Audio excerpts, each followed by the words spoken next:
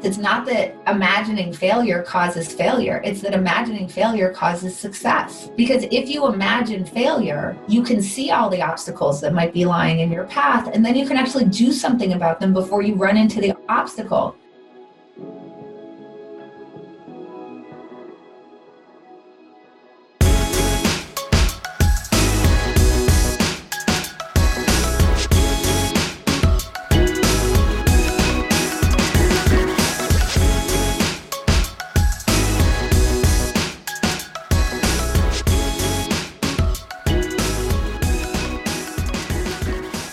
What's up, everybody? Welcome to the Artists of Data Science podcast, the only self-development podcast for data scientists. You're going to learn from and be inspired by the people, ideas, and conversations that'll encourage creativity and innovation in yourself so that you can do the same for others. I also host open office hours. You can register to attend by going to bit.ly/ADSOH.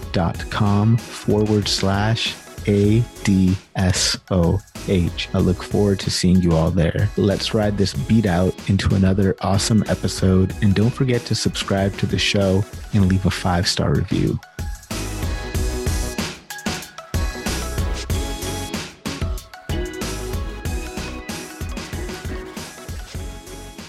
Our guest today is a poker champion turned author, consultant, and corporate speaker who's here to teach us how to get comfortable with uncertainty and make better decisions. She's earned bachelor's degrees in English and psychology from Columbia University and pursued a PhD from the University of Pennsylvania, where she was awarded a National Science Foundation Fellowship to study cognitive psychology. All that changed a month before her dissertation defense when she shoved her research into the trunk of her car, told her professors she'd be gone for a while, and headed west, where she eventually found her way to a poker table. As a former professional poker player, she was once the leading money winner among women, having won a World Series of Poker bracelet, placing first at the World Series of Poker Tournament of Champions, and winning the 2010 National Heads Up Poker Championship before retiring from the game in 2012. As an author, she's written 6 books, including Thinking in Bets, Making Smarter Decisions When You Don't Have All the Facts, and How to Decide, Simple Tools for Making Better Choices. She's also the co-founder of the Alliance for Decision Education, a nonprofit whose mission is to improve lives by empowering students through decision skills education. So please, help me in welcoming our guest today, the Duchess of Poker and best-selling author, Annie Duke.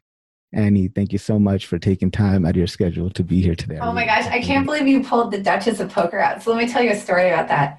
When I started playing poker, it was like 1994-ish when I started playing for real. And then like right around 2002, 2003, it ends up on television. And all of a sudden, like poker players end up with like agents, which was very weird. If you knew what poker was like in the 90s, the fact that anybody would have an agent would be pretty hilarious. And I had an agent, like the first agent that I had, I ended up switching, really thought the idea of having nicknames people would be a really good idea. And so he tried to push the Duchess of Poker. And so it lingers around, but it wasn't something that I actually used for myself because I was like, no, I'm just Annie Duke. You know what I mean? Like, I'm good. I don't need the nickname. So I think it's hilarious that you like dug that one up because it does, you sort of see it around the internet a little bit. It's like this lingering thing from like 2003 that kind of sadly, stuck. You could thank Wikipedia for that one. Yeah, exactly. Pull that one out from. I love that you brought it up, though. I think it's so funny. Yeah, I used to watch Poker After Dark a lot. Love that show. Maury Escandani, who's the producer of that, is such a gem. Yeah, and I remember seeing you on that show when I was coming up. And yeah, they used that term. I was like, ooh, that's such a cool name, the Duchess of Poker. But Annie, before we get into the awesome work you've done, I was wondering if you could talk to us a little bit about where you grew up and what was it like there? Sure. Yeah. Oh, that's interesting. So yeah, I grew up in the capital of New Hampshire, a place called Concord, not to be confused with any of the Concords in the U.S. We pronounce it a little differently in New Hampshire. I grew up in there, but I had kind of a weird existence because of what my dad did. So my dad had grown up in West Philly, actually went to West Philly High. His father I'm not sure if he finished 6th grade. If he did, that was the last grade that he did. And then my dad actually went to West Philly High and then ended up going to Haverford College and then made his way to Harvard. So it's like, I think it's like a real American story of like the sixth grade education to my father ended up with a PhD, like in one generation. So my dad got into Harvard Law. And after the first year, he decided to drop out because he realized that his passion was teaching and he really wanted to be an English teacher, much to my Jewish grandmother's dismay. But so through that, he ended up getting a job offer after he got his master's in English at Harvard to teach at a school called St. Paul's School. And St. Paul's School is one of these like elite boarding schools. It's actually Episcopalian. And, you know, it's kind of like what you would imagine, you know, if you think of like the Dead Poets Society or something, right? Like it's what you would imagine in terms of, you know, an elite boarding school. Only 500 kids go there. A lot of kids from like New York go there. So my dad got hired there in, gosh, I think it was like 1961. And he was like the token Jew, like he was diversity at this Episcopalian school. So I had this very strange existence because obviously my grandfather, you know, it was not, you know, he wasn't really wealthy. So we were obviously living on a teacher's salary. There were a lot of perks, but so we were not rich. But I grew up among incredibly wealthy people. So that juxtaposition was always kind of interesting for me. I was at an Episcopalian school and, you know, obviously Jewish. There were just all these kind of like schisms in my life, which I think is interesting. So I'm actually, I think, a pretty good code switcher because of that. So anyway, one of the huge perks that came with teaching at St. Paul's was that your children could go to that school for free. And that school, you know, cost as much as a college cost. So this was a really big deal that we got to go there for free. So I went to St. Paul's, as did my siblings, and then went on to Columbia after that on financial aid. And that financial aid turned out to be like an amazing turning point in my life because as part of my financial aid package, I needed to do work study and applied for a bunch of work study jobs. And the one that I ended up taking was with a professor whose name was Barbara Landau, who was a professor in the psychology department. And she had done her PhD work at the University of Pennsylvania with Lila and Henry Gleitman. And I actually ended up being a research assistant for 4 years. And then she really encouraged me to go to Penn and pursue my own PhD there. And, you know, it's super random. It was like, I was kind of trying to choose among work study jobs and I just happened to click with her. I don't think that at that time I was thinking like I want to pursue an academic career, but she really encouraged me to do that. And I'm incredibly grateful for that stroke of luck. And what kind of kid were you in high school? And what did you think your future was going to look like when you're in high school? So it's kind of interesting because, I was a good student, but I really felt very keenly that I was a misfit at that school. I went to school with people whose last name was Rockefeller. My dad was like Richie Lederer from West Philly. I think I would say that I would call myself disaffected. That's what I'd say. I was kind of disaffected. I had this real drive to make sure that I was succeeding academically. But I think socially it was very tough for me, partly because I didn't quite fit in with the people who went there. And also partly because I think that I just felt those differences. So I was just like, I don't think I was like particularly super friendly either, right? Like I was sort of staying to myself. And then the other thing about sort of my high school experience, my childhood, was that we did not have necessarily the most functional family because my mother was a pretty severe alcoholic all the way through when I was through high school. So I don't know. It's interesting because I don't think that I was really thinking about like, what do I want to do with my life? I was thinking like, I need to succeed and get good grades right now so that I can go to this school that I really wanted to go to. And by the time I was in junior year, I knew I wanted to go to Columbia because I really wanted to be in New York. During the summer between my junior and senior years in high school, I actually lived in New York and did temp work for a summer, really fell in love with the city. I wasn't doing like an internship or something. But then in my senior year, you had the opportunity to do like an independent study. And so I spent the winter term of my senior year actually working with autistic kids at Bellevue Hospital, kids who were so severely autistic that they were hospitalized at that time. And so I started feeling like I wanted to do something in psychology kind of at that point. But I don't know that I ever had like a super broad plan because I think at that time I was really focused on just like getting out of the situation I was in. I wasn't particularly happy at the high school that I went to, despite the fact it was an amazing education for sure. but I wasn't particularly happy at that high school. And my family life wasn't like super happy either. And so it was like, let me just get to the next stage. And then I think I'll think about it then. Thank you very much for sharing that. So from this kind of set of experiences, very unique experiences you had, how did the inspiration or idea, or did those experiences cause an inspiration or idea for your books? Oh, that's really interesting. I mean, obviously, the main thing that's kind of going on with my books is this conversation between my graduate work in cognitive psychology and poker, for sure. I think there were a lot of reasons, though, that I was attracted to poker, because the happiest times that I had as a child were actually playing cards with my family.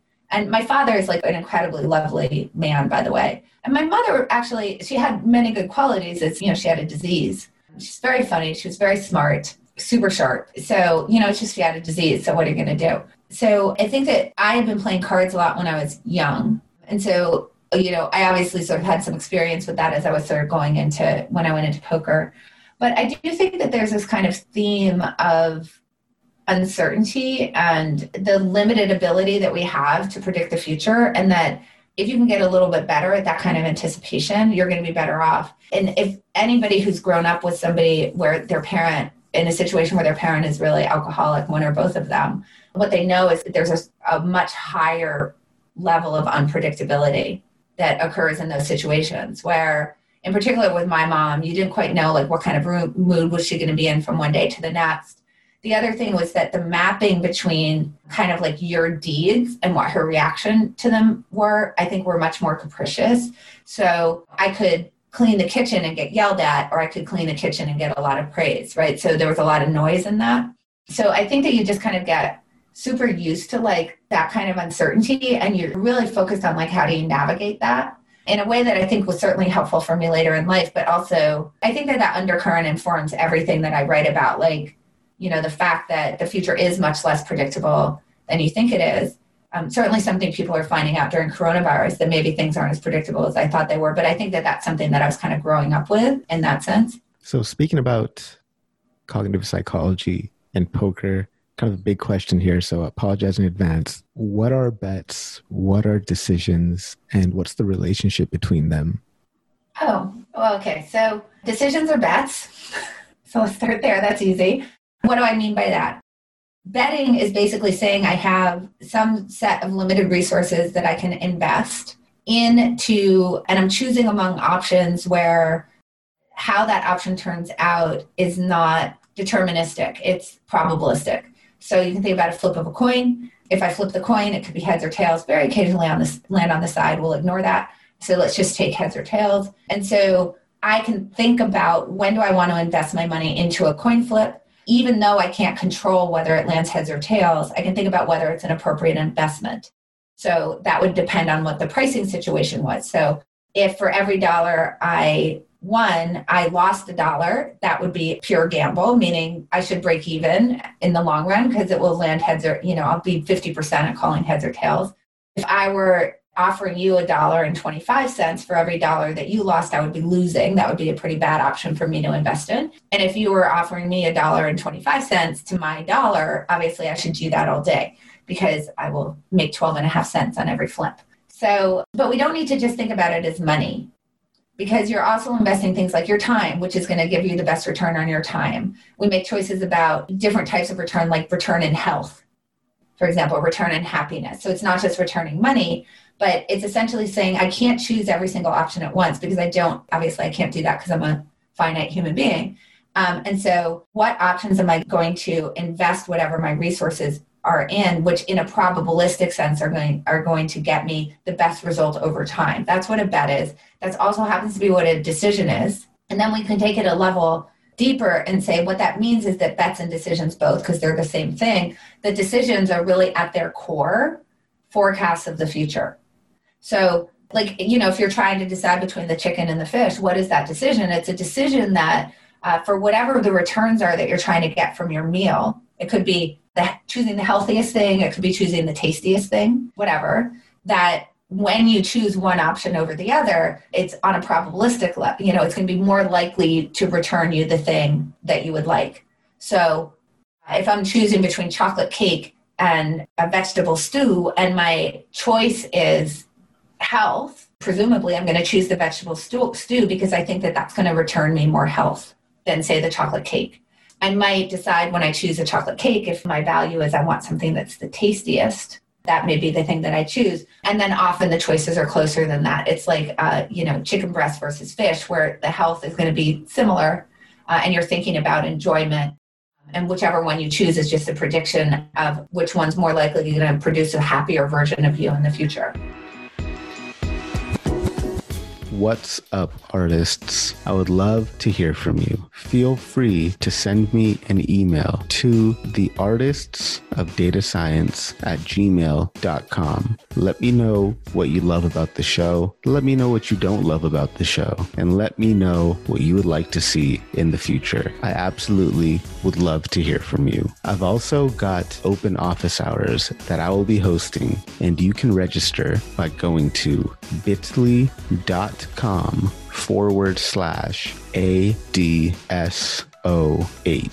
I look forward to hearing from you all, and I look forward to seeing you in the office hours. Let's get back to the episode.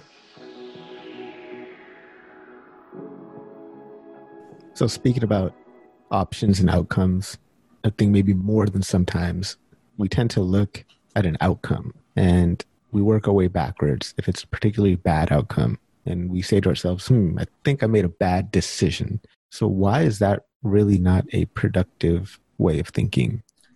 Yeah, so we can just go back to this relationship that I just said between the decision you make and the outcome that you get, right? So we're living in a probabilistic world, meaning that there are very few decisions that you can make that are guaranteed to have one single outcome. So even if you make a decision where 99% of the time you observe a great outcome and 1% of the time it works out disastrously, 1% of the time it's going to work out really bad. That's the whole point. We don't have control. So if you take, for example, a situation like Pete Carroll in the Super Bowl in 2015, he chose a pass play. That pass play was going to be intercepted somewhere between 1% and 2% of the time, and it got intercepted. Because by definition, 1% to 2% doesn't mean zero. It means 1% to 2% of the time, and we don't have any control over when we're going to observe that difference. So we're kind of pulling apart the relationship. We're discorrelating decision quality and outcome quality in the short run. Obviously, in the long run, it plays out, but not in the short run on any individual decision. But as decision makers, we act like those things are correlated essentially at one. So if we know what the outcome of a decision was, it was intercepted, what we think is that tells us something really significant about the outcome, about the quality of the decision that actually undergirds it.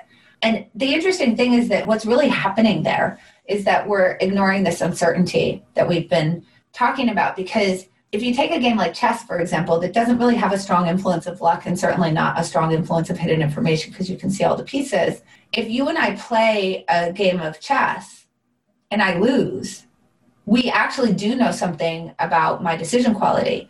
Why? Because the pieces don't move around at random. They only move by acts of skill.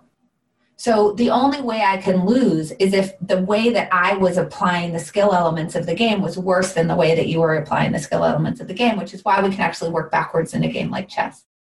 But in a game like poker, we cannot do that, because if you and I play poker for about the same time that a chess game would take, say, an hour, we know that I can lose because, I'm Pete Carroll and 2% occurred, right? Like I could only lose if exactly the queen of clubs hit on the last card, and lo and behold, the queen of clubs hit on the last card. Now, with any of these things, if you get enough iterations, obviously, right? If we played poker for 1,500 hours and I lost to you, we could say something about my decision capabilities compared to yours, but certainly not in the short run.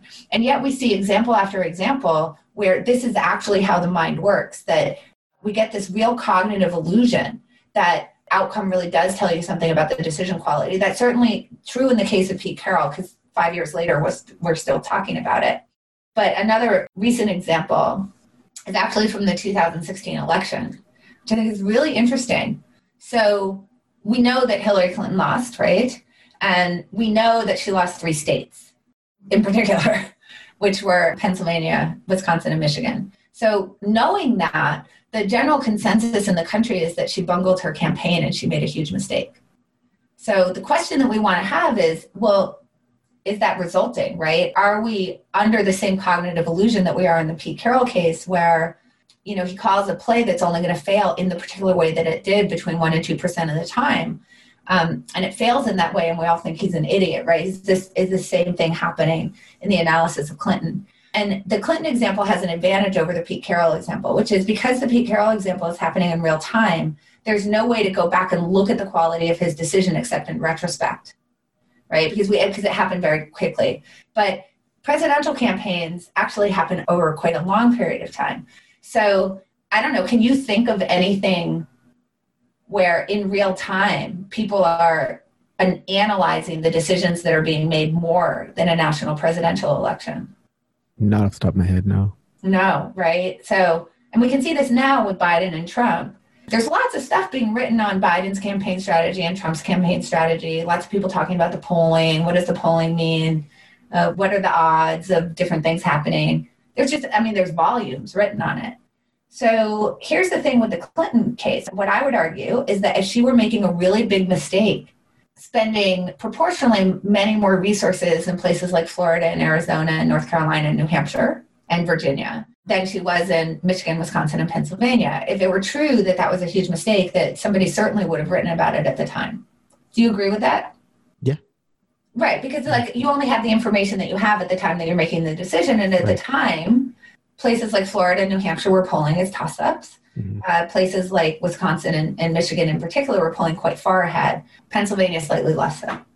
So when you're thinking as a campaign, like where do I want to be spending my time? Obviously, you're trying to swing these close states, right, over into your column. And at least as far as I can tell, because I Googled it, nobody's writing that oh my God, can you believe what an idiot Clinton is because she's not spending time in these three states. Now, there are plenty of articles that say that, but the first one that appears is on November 9th, which is the day after the election. Yeah. So this is how you can tell this is a case of resulting. And it has an advantage over the Pete Carroll example because we actually have a record of what people were thinking at the time.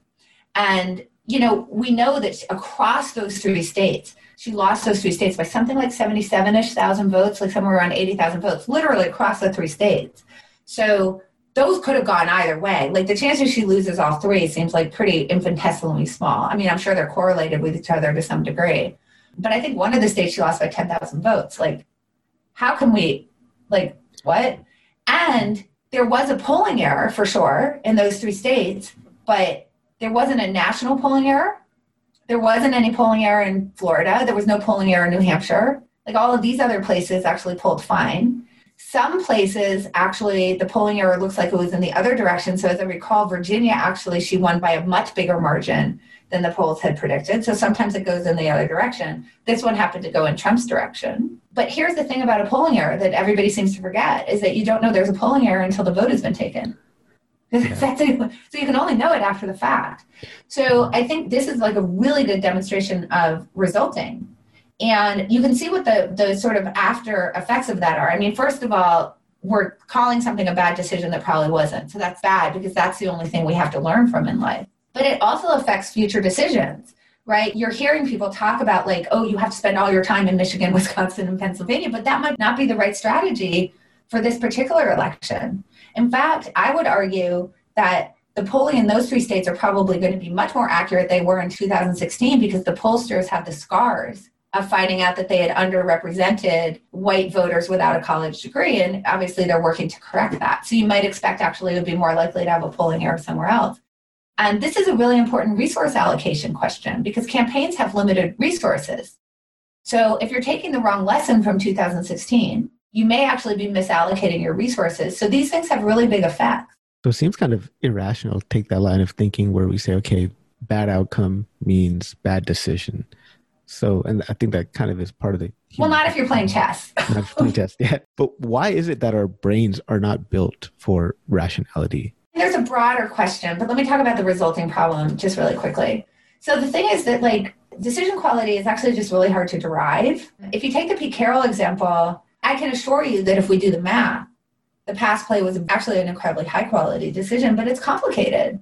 I have to sort of, draw out the whole decision tree. And what that means is that I have to ask you to kind of hold your horses on applying causality, any opinion about causality, and start to explore all the other branches of the tree, right? Not just the branches where he passes and it's either caught for a touchdown or it's just incomplete, but also like the branches where he hands it off to Marshawn Lynch or it's fumbled or whatever. Likewise with Clinton, what are all the branches where she has the exact same strategy in those 1 or 2 or 3 of those states in her direction in different combinations? That's a lot of permutations. Where maybe she wins Florida, right? Like there's a whole bunch of counterfactual worlds that could exist. And that's just hard. It's hard to do that when we know what the result is. Once we, there's many possible futures, but there's only one past, and that one past ends up taking sort of all of our cognitive landscape. Like it fills our cognitive landscape such that we sort of forget, we sort of take this cognitive chainsaw to all these other branches, all these other worlds that could have unfolded, and we lop those all off the tree, and all we're left with is the trunk. Now, once we know sort of what the past looks like, in other words, the thing that actually happened, and Michael Mauboussin talks about this quite a bit, there's a part of the brain which you call the interpreter, which immediately tries to apply causality to things. And what the interpreter is not going to do is, oh, that was unlucky, that was random.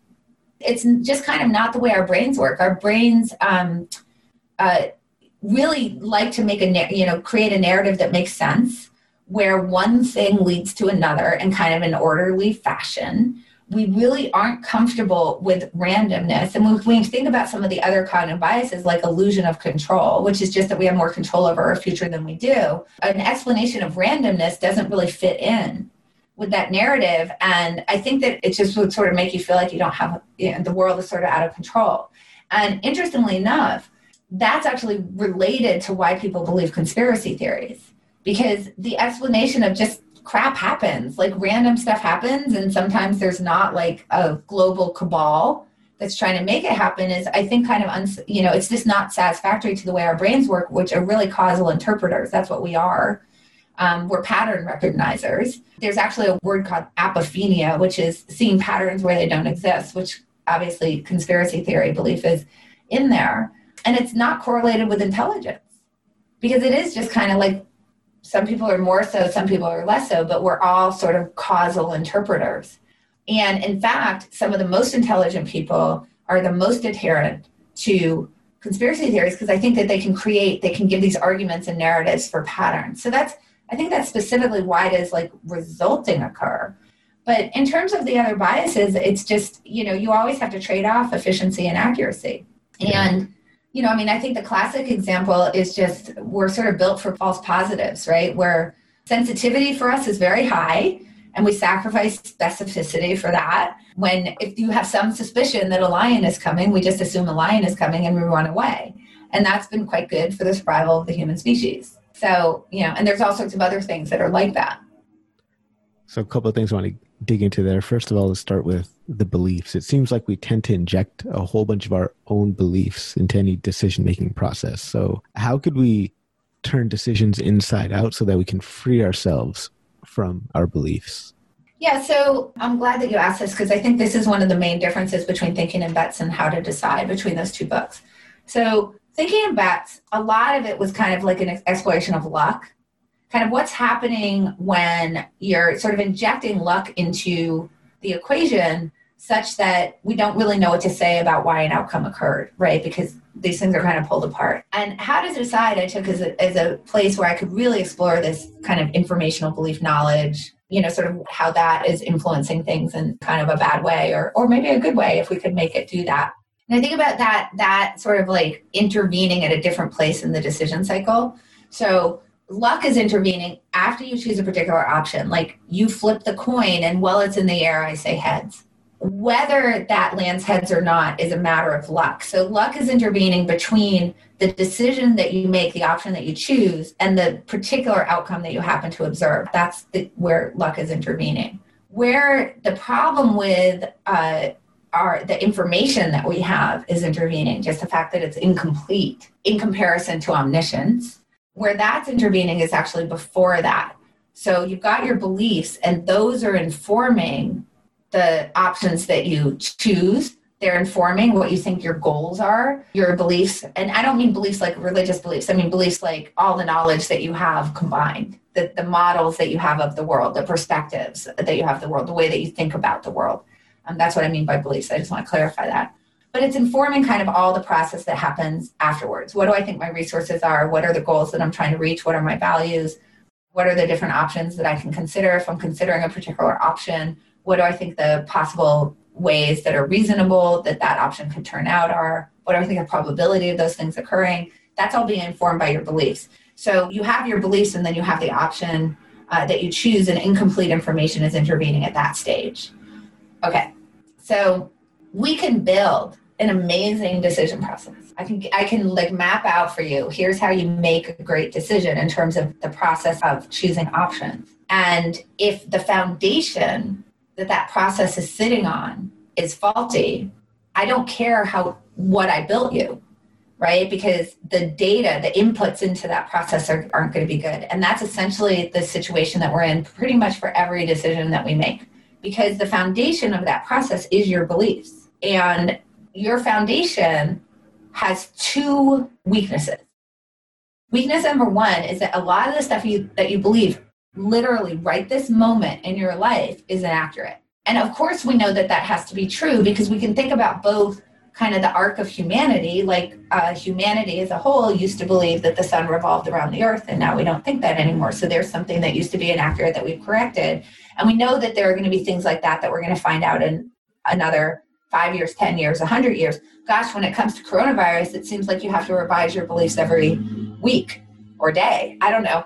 Information seems to be coming quite fast. So, and then think about your own life, not just the arc of sort of human knowledge. I know for me, there's lots of stuff that I believe very strongly when I was 20 that I look back at it and I'm like, whoa, that's quite a bad thing to believe. So then it stands to reason that the beliefs that you have at this moment in time are not perfectly accurate. So that's the first problem with that foundation. And let's say that those are cracks in the foundation. The second problem that we have is there's just a whole bunch of stuff we don't know. So, because we're like human beings, we're not omniscient. We certainly don't know how the future is going to unfold. That's a bummer. But also there's just like, I don't know what you're thinking. I don't know what facts you have. I don't know like all the knowable things there are about the universe. And this is actually a really big problem. Like the stuff I know could fit on like the head of a pin, and the stuff I don't know is like the size of the whole universe. I mean, that's just kind of the problem. And so we basically have this really sort of cracked and flimsy foundation that's informing the beliefs that we have. If you think about, okay, so how can I kind of solve for that? And that's really where my focus is in how to decide. It's not just, obviously I show people how to construct the decision process, like, because you need to have a sound decision process, but then most of the focus is on this belief issue, right? Like how do you actually become more accurate in the things that you believe? Well, we know how we can correct both of those problems. If some of the things I believe are inaccurate, and I also don't know a lot of stuff, the way to solve for that is to go explore the universe of stuff that I don't know. And to explore that in a really objective way, where I'm kind of like maximizing my ability to run into information that is different than the things that I believe to be true, to run into new information, so corrective information, new information, and also to run into, I really want to kind of maximally run into people who have different points of view than I do. Because two people can be viewing the exact same information and they can come up with very different answers about what it means, because people are applying like different mental models or mathematical models or algorithms or whatever. And so I'd really like to be able to collide with those as well, because that's where all of the antidote is to the problems with the foundation of the decisions that I make. So that's what I want to be doing. The problem is, as you previewed, that we don't do that. We don't interact with that world in any kind of way that's actually random. It turns out that most of the way that we're sort of interacting with the world and most of the way that we're thinking about our own decisions is from the inside view. In other words, it's from the little speck of dust of the facts that we have, the knowledge that we have, the beliefs that we have, the models, the way that we've modeled the world. And when we actually go and interact with the world of stuff that we, that universe of stuff that we maybe don't know, we do it in a specific way to specifically maximize the chances that we're shining light on something that already agrees with the belief that we have. We interact with news sources that agree with us. We interact with people that agree with us. The way that we talk to other people actually reduces the chances that even if they did agree with us, that we would know about it.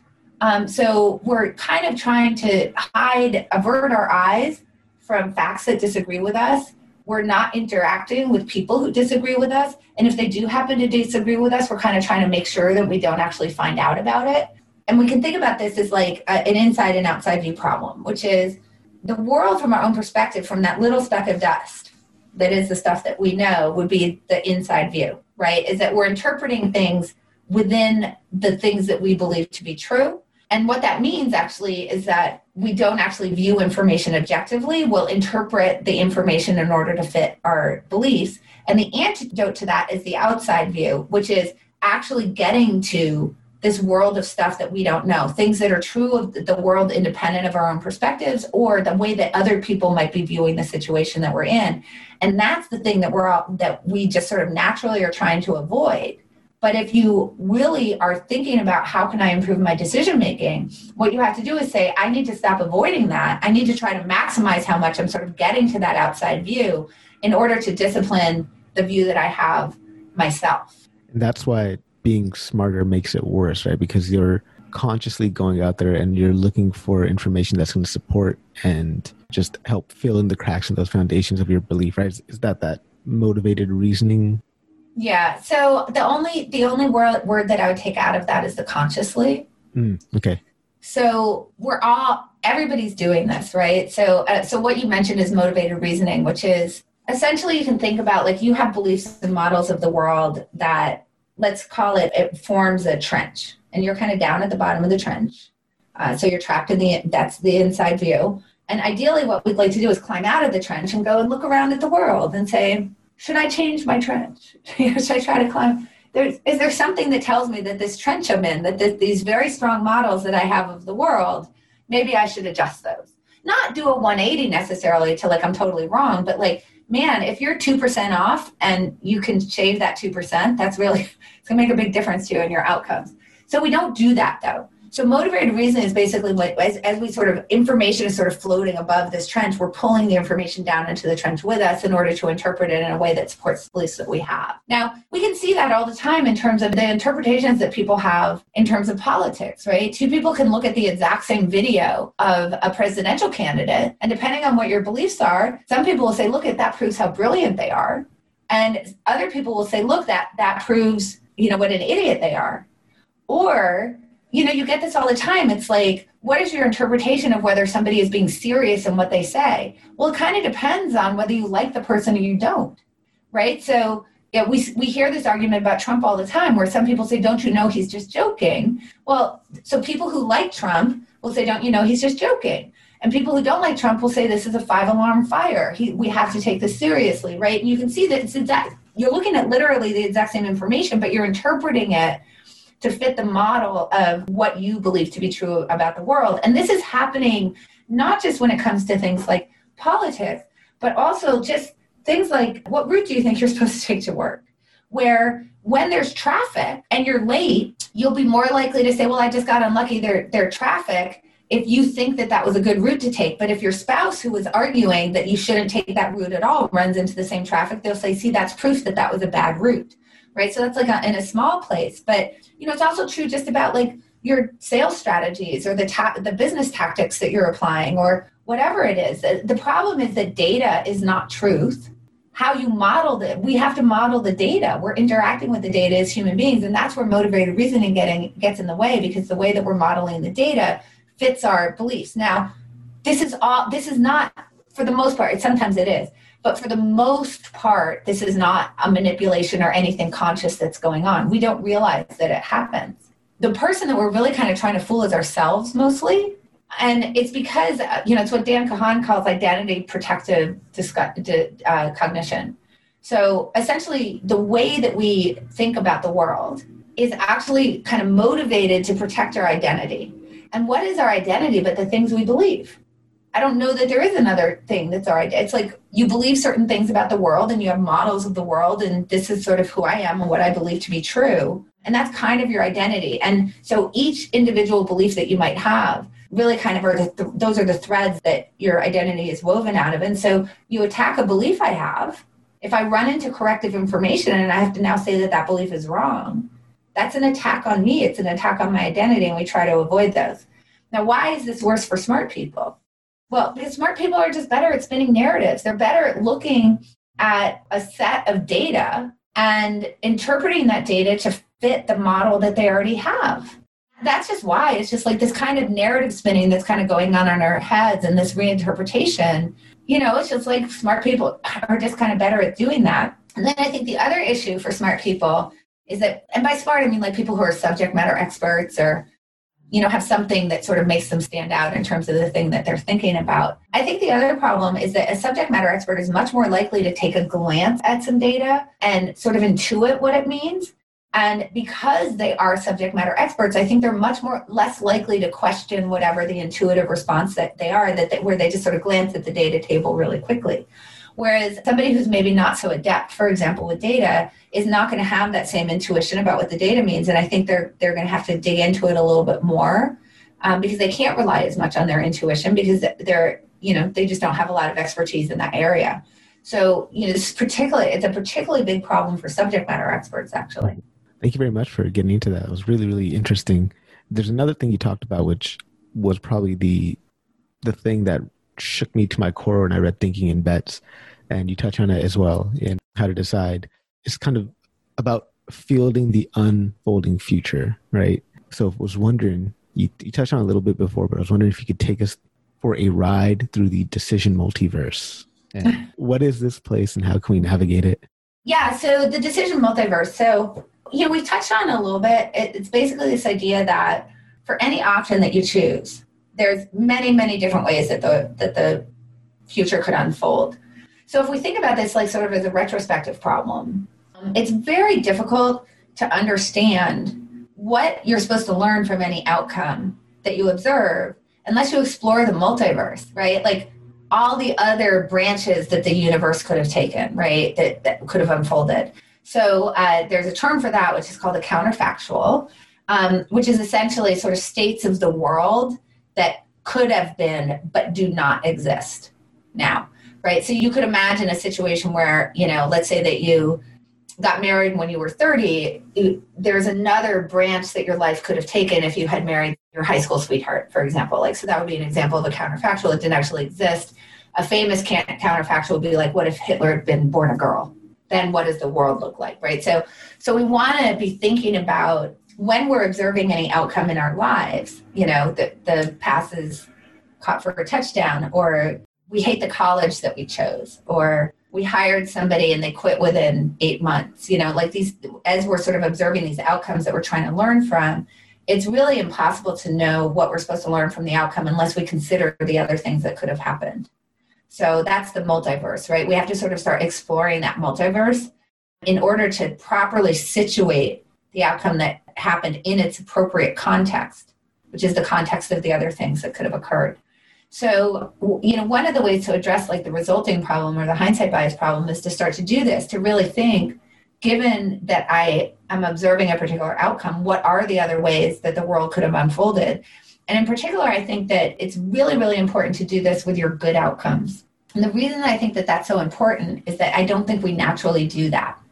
And when you don't naturally do it, it probably means that you want to. So let me explain. If you have a bad outcome, then it's kind of nice to go explore the multiverse, because contained in that multiverse, what you get to find out is possibly you made a perfectly good decision and you got unlucky, right? It could be, yes, I got in a car accident, but it turned out I actually ran a green light, not a red one. So think about sort of like, if you think about like psychic pain, when you have a bad outcome, you feel really bad. You got in an accident. So if you go explore the multiverse and you say, where does this outcome situated in all the other outcomes that could have occurred? Obviously, if I went through a green light, most of those universes don't contain my having gotten in an accident. So now I can see, oh, I'm Pete Carroll and I hit a 1 or 2%er, and it turned out that my decision was pretty good. So it's like you're trapped in this room of being sad, and now exploring the multiverse allows you a door out that you can sort of walk out and say, well, now I don't feel so bad about that bad outcome because it turns out I made a pretty good decision. But think about that from the reverse. What if you have a good outcome? You're like, oh, I feel pretty good about myself over here, right? Like, our natural assumption is if I have a good outcome, it must be because I'm an awesome salesperson, or I knew that college was going to be amazing and that's why I chose that college. Or look at this employee, they turned out to be a superstar. I'm such a great interviewer and, I can sift through CVs really well and whatever. You can think about kind of anything. I chose the chicken and it was amazing. Look at how great I am at choosing things off menus. Like whatever it is, you feel really good. So what are you benefiting in the short run from exploring the multiverse if all of a sudden you find out, actually, the reverse is true? The chances I was going to get the outcome that I got were only 2%. And it turns out like most of the ways the world was going to unfold were pretty crappy. Now, all of a sudden, you don't want to find the luck anymore. Then you're sort of turning a win into a loss. You don't want to have a door out of that room where you won. Now, of course, that's true in the short run, but it can't possibly be true in the long run. What a disaster it is if you have a really lucky thing happen to you and it turns out that you just don't explore that. And so you think it was a great decision and now you repeat a decision that's actually quite a poor decision that has a very high probability of not working out for you over and over and over again. And I can tell you a real example. It's not so much anymore because I think that everybody would be embarrassed to say it. But I know when I was growing up, I had people who really legit claimed to me that they drove better when they were drunk. Legit. Because they had gotten home safely. And this is the thing that we're trying to avoid, right? Is that there's all sorts of examples where I can tell you every single human being, me included, has a billion examples of thinking that they drive better when they're drunk. It's just that it's not as clear. It's like not so obviously a bad decision that we're able to do that motivated reasoning, kind of interpret it in that way, because we're not actually looking at the times that we win and at the multiverse, right? To say, what are the counterfactual worlds here? Like, what are the things that could have occurred? And was this actually just lucky, or was there a good decision? Or, by the way, a lot of times the answer is going to be, I made a pretty good decision and I got a pretty good outcome, but it turns out there might have been a better decision. That's certainly true in poker. You can be playing poker and be making decisions that are winning, but it turns out that if you made a different decision, you would have won more. And I want to know all of that stuff because my goal is, how do I become a better decision maker in the long run? Not how do I bask in the glory of my win, every second that I possibly can in the short run.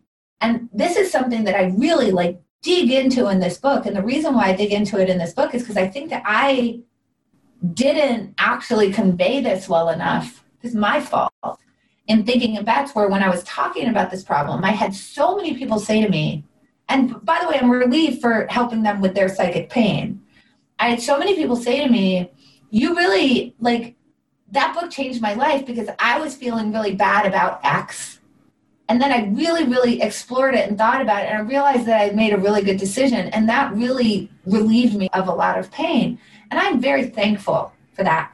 The thing that concerns me is that nobody ever came to me and said, I had a really good result. And I realized, thank you. Because I realized I didn't actually make a particularly good decision that resulted in that. And wow, you really saved me from making that mistake over and over again. And I think it's because I just didn't emphasize that side of the equation very well. So when we're thinking about the multiverse, we have to apply that kind of thought. We have to think about those different ways that things could have turned out symmetrically. When I read Thinking Bets, one thing that it helped me was this concept of that unfolding future. In 2018, when I read the book, I was heavy into the job search process. I was really bummed out of my prior job and I was just looking for a new job. And every interview I would go to, I would just think oh yeah, I'm going to get the job. It's just bound to happen, right? And it helped me to just kind of recalibrate my probability of getting this job, right? I have to set a baseline okay, well, I'm probably one of 100 people applying for this job. So right from the get-go, when I submit that application, I probably have a 1 in 100 chance of getting this job. And I would update and iterate the probability of me landing that job as I go through the process. Just help me to see this unfolding future. Okay, so let's dig into that example a little bit, because that is the perfect example of why the outside view is so incredibly helpful. Mm-hmm. So the inside view was, I'm going to go to this job interview and I'm amazing and I'm a great candidate. Mm-hmm. And so obviously I'm going to get this job, right? That's how we all want to feel, right? It's rarely do we say, I'm going to go on the sales call and obviously I'm going to fail. So that's the inside view, what you described. And you can sort of describe as your hopes and dreams and obviously you're not seeing all the other candidates they're seeing, and you think you're probably a much better than average candidate for the job. And so you're rating your probability of getting the job at quite high.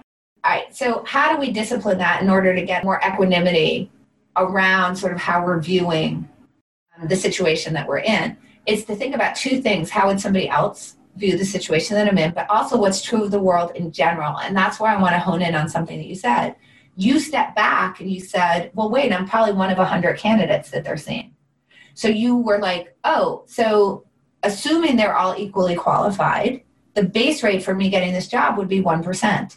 And all a base rate is what's true of the world in general for the situation that I'm considering. So like examples of base rates would be like, what's the probability for somebody like you, applying for a job, of you getting the job when, at any point in the process. So like if you send in your resume, what's the probability that you'll get it? If you send it. So you could also think about like, if I opened a restaurant during non-corona, the probability that restaurant would still be operating just generally. I'm not talking about my restaurant. I'm saying restaurants in general would be around 40% in a year. Mm-hmm. We could think about like, what's the probability that a 50-year-old adult in America dies of a heart attack? We can go look that number up. Okay, so that's totally the outside view. So you went and you thought that you started there and you said, well, let me think about what the base rate is. Where am I supposed to start here? Okay, great. Then you went further and you said, but what we want to do is not assume, because the world isn't 100% random place. There are things that are particular to me that matter. But having anchored to the outside view, which is the place I want to anchor to, which just kind of like gets me into a place where my optimism and my overconfidence and my illusion of control get some discipline to them. I can now start to think about what are the things that are true of me, though, so that I can start to move off of like how far can I get sort of better than the base rate, or sometimes worse, right? So if you were to think about the average 50-year-old in America and what their rate of heart disease is, I can think about things that are true of me. Am I overweight? Do I exercise? Do I eat McDonald's every day? If those things are true, I'm not an exerciser, I'm overweight, and I eat McDonald's, I should probably assume that my chances of a heart attack are much higher than the average.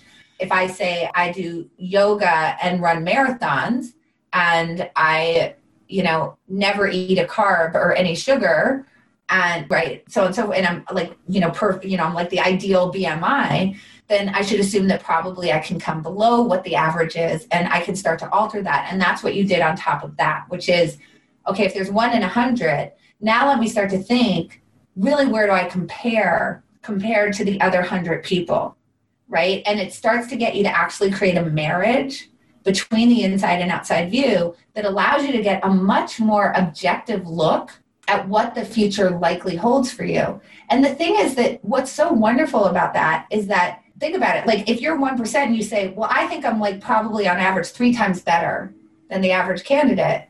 Okay, great. So you're 3% now. No, like, right? So that gets you into a place where you understand a couple of things. One is your expectations are, or what they should be. But 2, it tells you something really important because you can turn it into action.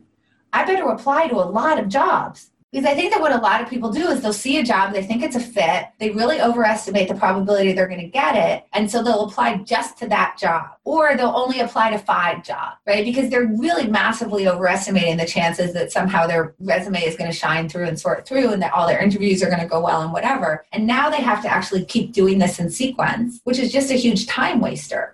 Right? But if you get a really clear view through this marriage of the inside and outside view, you can actually figure out how many jobs am I supposed to apply to, which then increases the probability you'll actually get a job in a shorter time frame, because you're applying for all those jobs now in parallel instead of waiting for unexpected somehow bad news and then having to put in a new set of resumes. Yeah, because there's so much outside of your control in this job search process. The funding for that position could get cut.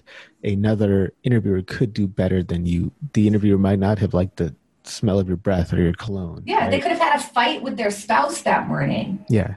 They could be in a bad mood. It matters whether it's raining or sunny on the day that you come in to talk to them. Yeah. Right? We know this from like even, judges, right? If they're a sports fan, the sentence you get is correlated with whether their team won or lost the day before. There's all sorts of outside influences that have nothing to do with your skill, you as an individual, what your case is. that just influence the way that that interview is going to go, that you literally don't have any control over. Those are matters of luck to you. And this is really important, not just for like job interviews, but like sentencing. The way that judges sentence people is like influenced by all these like outside factors. You know, is the weather good? Is it not? Did their sports team win? Did they not?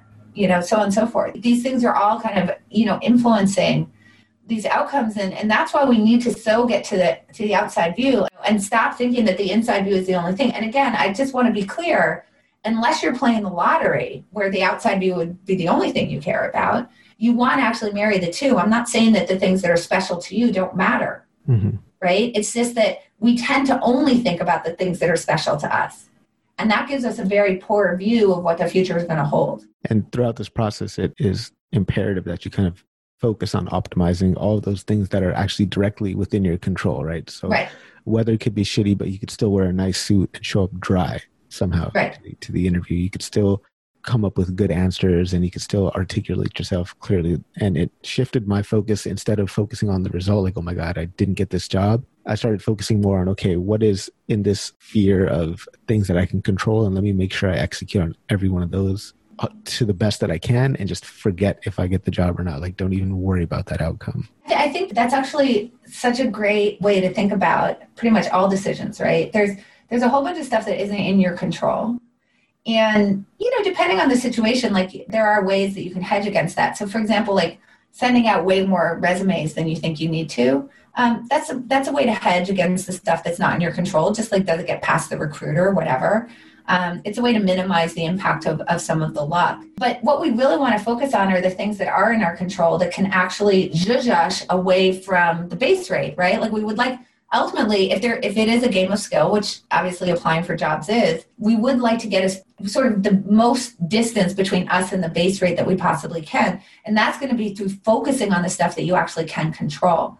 One of the ways to figure out what you should focus on is to actually do what's called a pre-mortem, which is to say, let's imagine I don't get the job. Let me think about why that might have happened, right? So you could think like I made a really bad impression because I was unkempt. The interviewer was in a really bad mood and I could tell they didn't want to be there. You know, it could be like I wasn't a good match for the job, right? Whatever. You can start to think about what are those things that might be true in the case that you failed. What are the reasons that you might fail? And then you can start to address those in advance. So you can be thinking about, if I walk in a room with an interviewer who is in a bad mood, what am I going to do about it? Because I have a choice about how I react to that. I may be able to put them in a good mood, for example. I could make it worse. How are the ways that I could do that? And to not just sort of accept, well, these things sit on my horizon, but to imagine what are the things that I can actually change about the situation that I'm in. If someone's in a bad mood, let me think in advance about the ways that I can handle that so that you don't get in a bad mood, you don't get discombobulated, you don't give a good interview because you weren't expecting someone to come in and be kind of pissy, right? If you say like, I didn't look the part, which I think is a horrible thing because I don't think people should have to look the part. I just want to say that. But let's just talk about the facts of life. Then you can think about like, what can I do to still maintain my personality and the things that I want to be true of me, where I can also be sort of living up to the norms that are expected for this particular position. And that gets you to actually think about, you might go research each company and say, and look at pictures of people and say, you know, is this a company that's very casual? Is this a company where everybody's in a suit and tie? Obviously, I would like to be a little, you know, even if it's a super casual company because it's a job interview, I want to be less casual than that. But let me try to figure out how I benchmark to that, right? So it gets you to start to think about these things. And by the way, you may come to the conclusion when you think in a space like that I don't think people should have to dress a certain way to get a job or look a certain way to get a job. And so therefore, if I think that that's a huge factor, I don't want that job. And that's totally fine as well. But you've sort of explored that and found that out from having done this kind of pre-mortem work that allows you to actually get ahead of things such that you can get more distance between yourself and the base rate. That's an interesting part about pre-mortems, is that it forces you to think about all the bad things that could possibly happen. And I think it becomes very uncomfortable to start thinking in advance about how everything can go wrong. Can you talk a little bit more about that negative visualization that you talk about in the book? Sure. So obviously the power of positive thinking is like super popular. But I have a whole chapter in the book called The Power of Negative Thinking. And it's because of what we just talked about, right? I don't think you should have negative goals. right? I don't think you should be sitting there going, I think I'm going to fail, so I'm not even going to shoot for the stars over here. Like, I think you should have positive goals, of course. I think the destinations that you're setting for yourself should be amazing. The question is, how are you actually thinking about navigating to those destinations, which is just your decisions. Your decisions are your navigation to those. And that's why I think that the power of positive thinking really kind of goes wrong. Because the power of positive thinking is really saying, like, you're imagining a goal and then you're imagining just sort of succeeding along the way. And implied, obviously, in that is that if you imagine failing along the way, that you shall fail, it will increase the chances that you fail. Now, obviously, depending on what part of the literature you read, that's more, in some places that is more explicit, that causal relationship is more explicit than others. But I think there's no place that it's more explicit than The Secret, which was like an Oprah's book club pick, I think, which essentially, I don't know are you familiar with the book, The Secret? Yeah, I've heard of that, law of attraction. Yeah, like okay. That, yeah. So here's the idea of The Secret.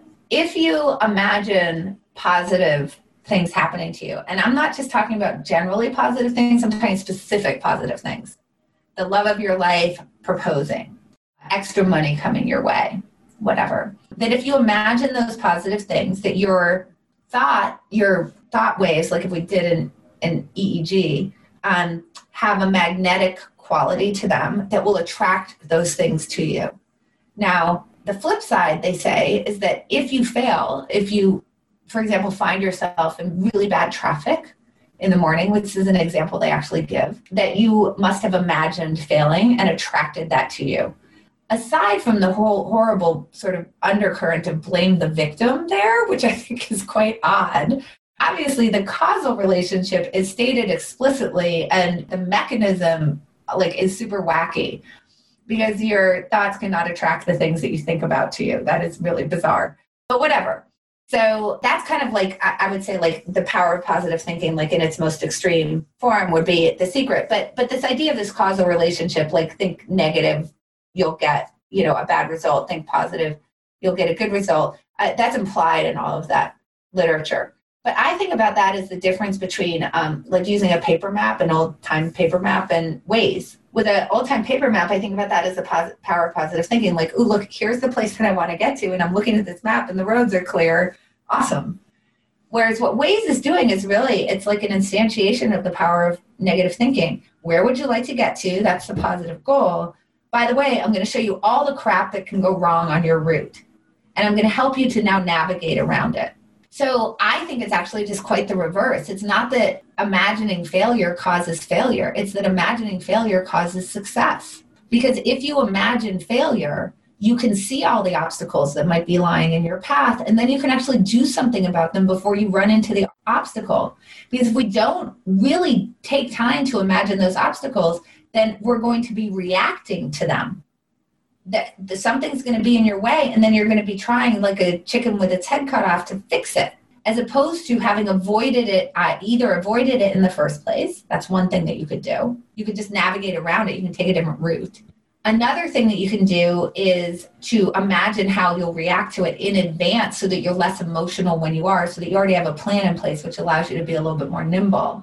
And another thing that you can do is to essentially try to figure out, well, I can't avoid this obstacle, so how can I dampen the effects of running into the obstacle? So that would be like if Waze happened to show you that there was traffic on every road that got you to where you wanted to go, you could just leave with more time. You could leave 45 minutes early. And that will actually mitigate the problem that you see that there's kind of failure on all of those routes, and it's an unavoidable obstacle. So I don't really know how you succeed otherwise if you're not spending a lot of time imagining the ways that things might go wrong. I'm curious how much, if any, of your work is influenced by Stoic philosophy, if at all. Oh, a lot. Yeah, because I mean, it just shines through to me, premeditation of adversity, and then this Epictetus opens the manual with, there's things in your control and things not in your control. Right. So that's interesting that's actually had an impact on your work. Yeah. Cool. Yeah. I got a hypothesis on this power of positive thinking stuff, and I'm just a dude in the basement. Oh, I'm so excited to hear it. I don't know anything about this, but I'm wondering if so they say thoughts become things. You think about good stuff will happen. How much of that is like just the reticular activating system just kicking in and wanting to see these opportunities, and obviously you have to act on it. Does that make sense? What I'm trying to get at there? Oh, yeah. So that's interesting. So what I would say to that is that I think Gabrielle Oettingen's work on mental contrasting actually shows that the move to action actually comes from imagining the failure. So basically it has to do with this. If you think about like the sort of hormonal release when things feel pretty good, you know, whether it's like prolactin or oxytocin or like all these hormones that we have that we sort of feel pretty good about, versus the stuff that's kind of going on in like the adrenal gland when where you have sort of fight or flight or like anxiety or things aren't going well.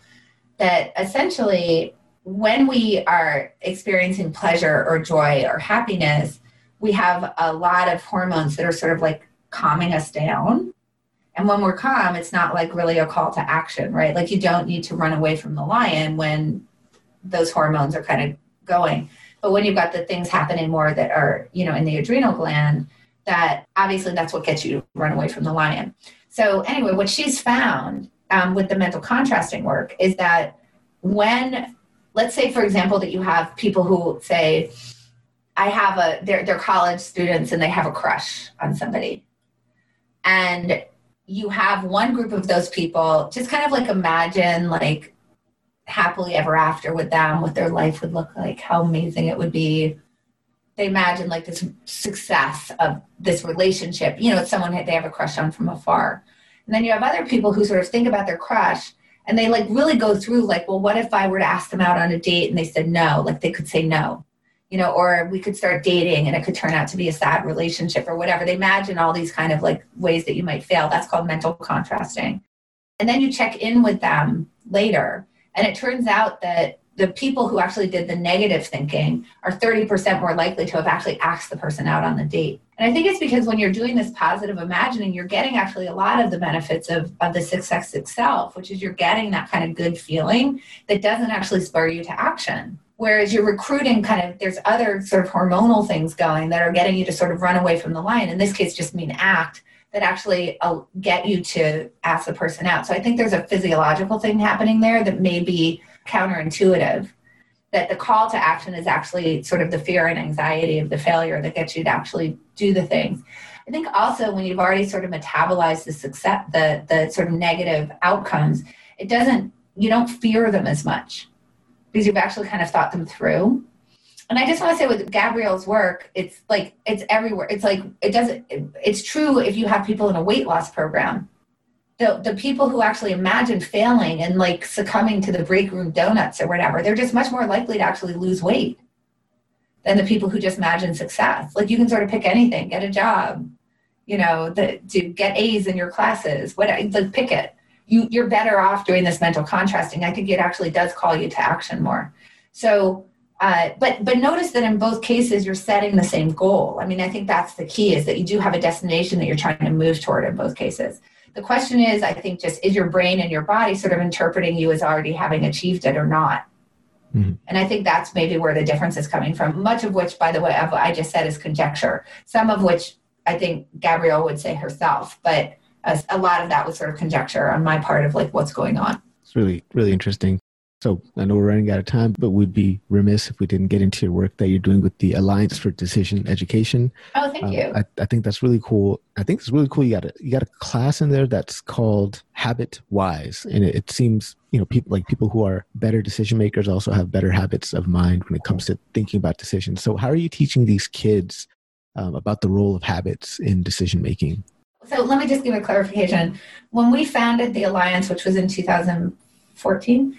Initially, we were thinking that we were going to create programs and deliver those programs for free into schools. So first of all, let me just say what the mission is. So all of this stuff that we've been talking about really goes in under the heading of decision education. That's where, you know, Kahneman would sit in there, Angela Duckworth, Katie Milkman, Michael Mauboussin would fit in there. Gosh, I'm leaving so many people out. Phil Tetlock, Dan Ariely. I don't know if there's so many people, Don Moore. I'm sorry. Okay. Everybody I did, like, I'll be like at the Oscars, like, I'm sorry for anybody I didn't mention, but obviously there's lots and lots of people who are doing amazing work thinking about, how you can take what we know from like behavioral economics, behavioral psychology, and, apply it into adults and to make them better decision makers. What hasn't happened is that this very rich body of work, there hasn't been a lot done to sort of translate it down into K through 12 education. And so what we're trying to say is like, it'd be really good if we offer decision education in the same way that there's social emotional learning now being offered as a way to really produce better decision makers in children, because we think better decisions lead to better lives and better society. And maybe we should spend less time teaching trigonometry, which, like, if you're very important if you're going to become an engineer, but maybe you could decide to do that later in life when you actually decide that's what you want to do. Maybe we could be teaching more like statistics and probability and really teaching people sort of what a good decision is. So that's sort of what the mission is of the organization. And we sort of frame it as kind of two things. We're trying to teach kids how they figure out what is true, and then how they figure out what to do, which is really what we've been talking about today, right? What's true? What should you do about it? Okay. So when we first founded, we thought we're going to create programs. We'll put them into the schools. Hopefully it will help kids become better decision makers. And that's what we're going to do with our lives. And we did that. And one of those programs was HabitWise, which is essentially getting people to think about sort of translating, the work of like, Charles Duhigg or James Clear with Atomic Habits, and really looking at Katie Milkman, looking at the things that have been really good work that's been done on habit formation and, sort of what the habit loop is and cues and how you sort of think about your habits and how you figure out which ones you would want to change and which ones you wouldn't want to change. And if you do want to change it, how would you go about doing that? So we created a program for that. It was very popular, by the way. And we did some like whole school integrations for other programs that we have. So we have like a fantasy football program, which is teaching probabilistic thinking and cognitive bias. We have a program which is called Mindful Choices, which is really about sort of figuring out the emotional component to decision making. Put that into schools, got amazing results in some cases. In one school, the kids who were getting the programs, their math and English scores and science scores went up like between 10 and 15%. We weren't teaching math and science. And their disciplinary actions went down by like 5%. So great results. So we thought at the time, oh, this is great. We'll just go tell other schools about how great our programs are. Yeah, yes. And they'll adopt them. And it turned out that didn't happen. Because what they always say is, okay, we really like your programs. That's awesome. But what do you want us to take out of the day? We only have a limited amount of time. Totally get it. And the other thing is like, education is just it's a hard boat to turn around. Very bureaucratic, right? So what we said was, okay, we're still going to offer these programs, which you do. You can look up HabitWise on the Alliance and you'll be able to find it. And if you're a teacher and you want to actually teach that in your class, you can. But we sort of changed the way that we were executing on our mission to become a field builder.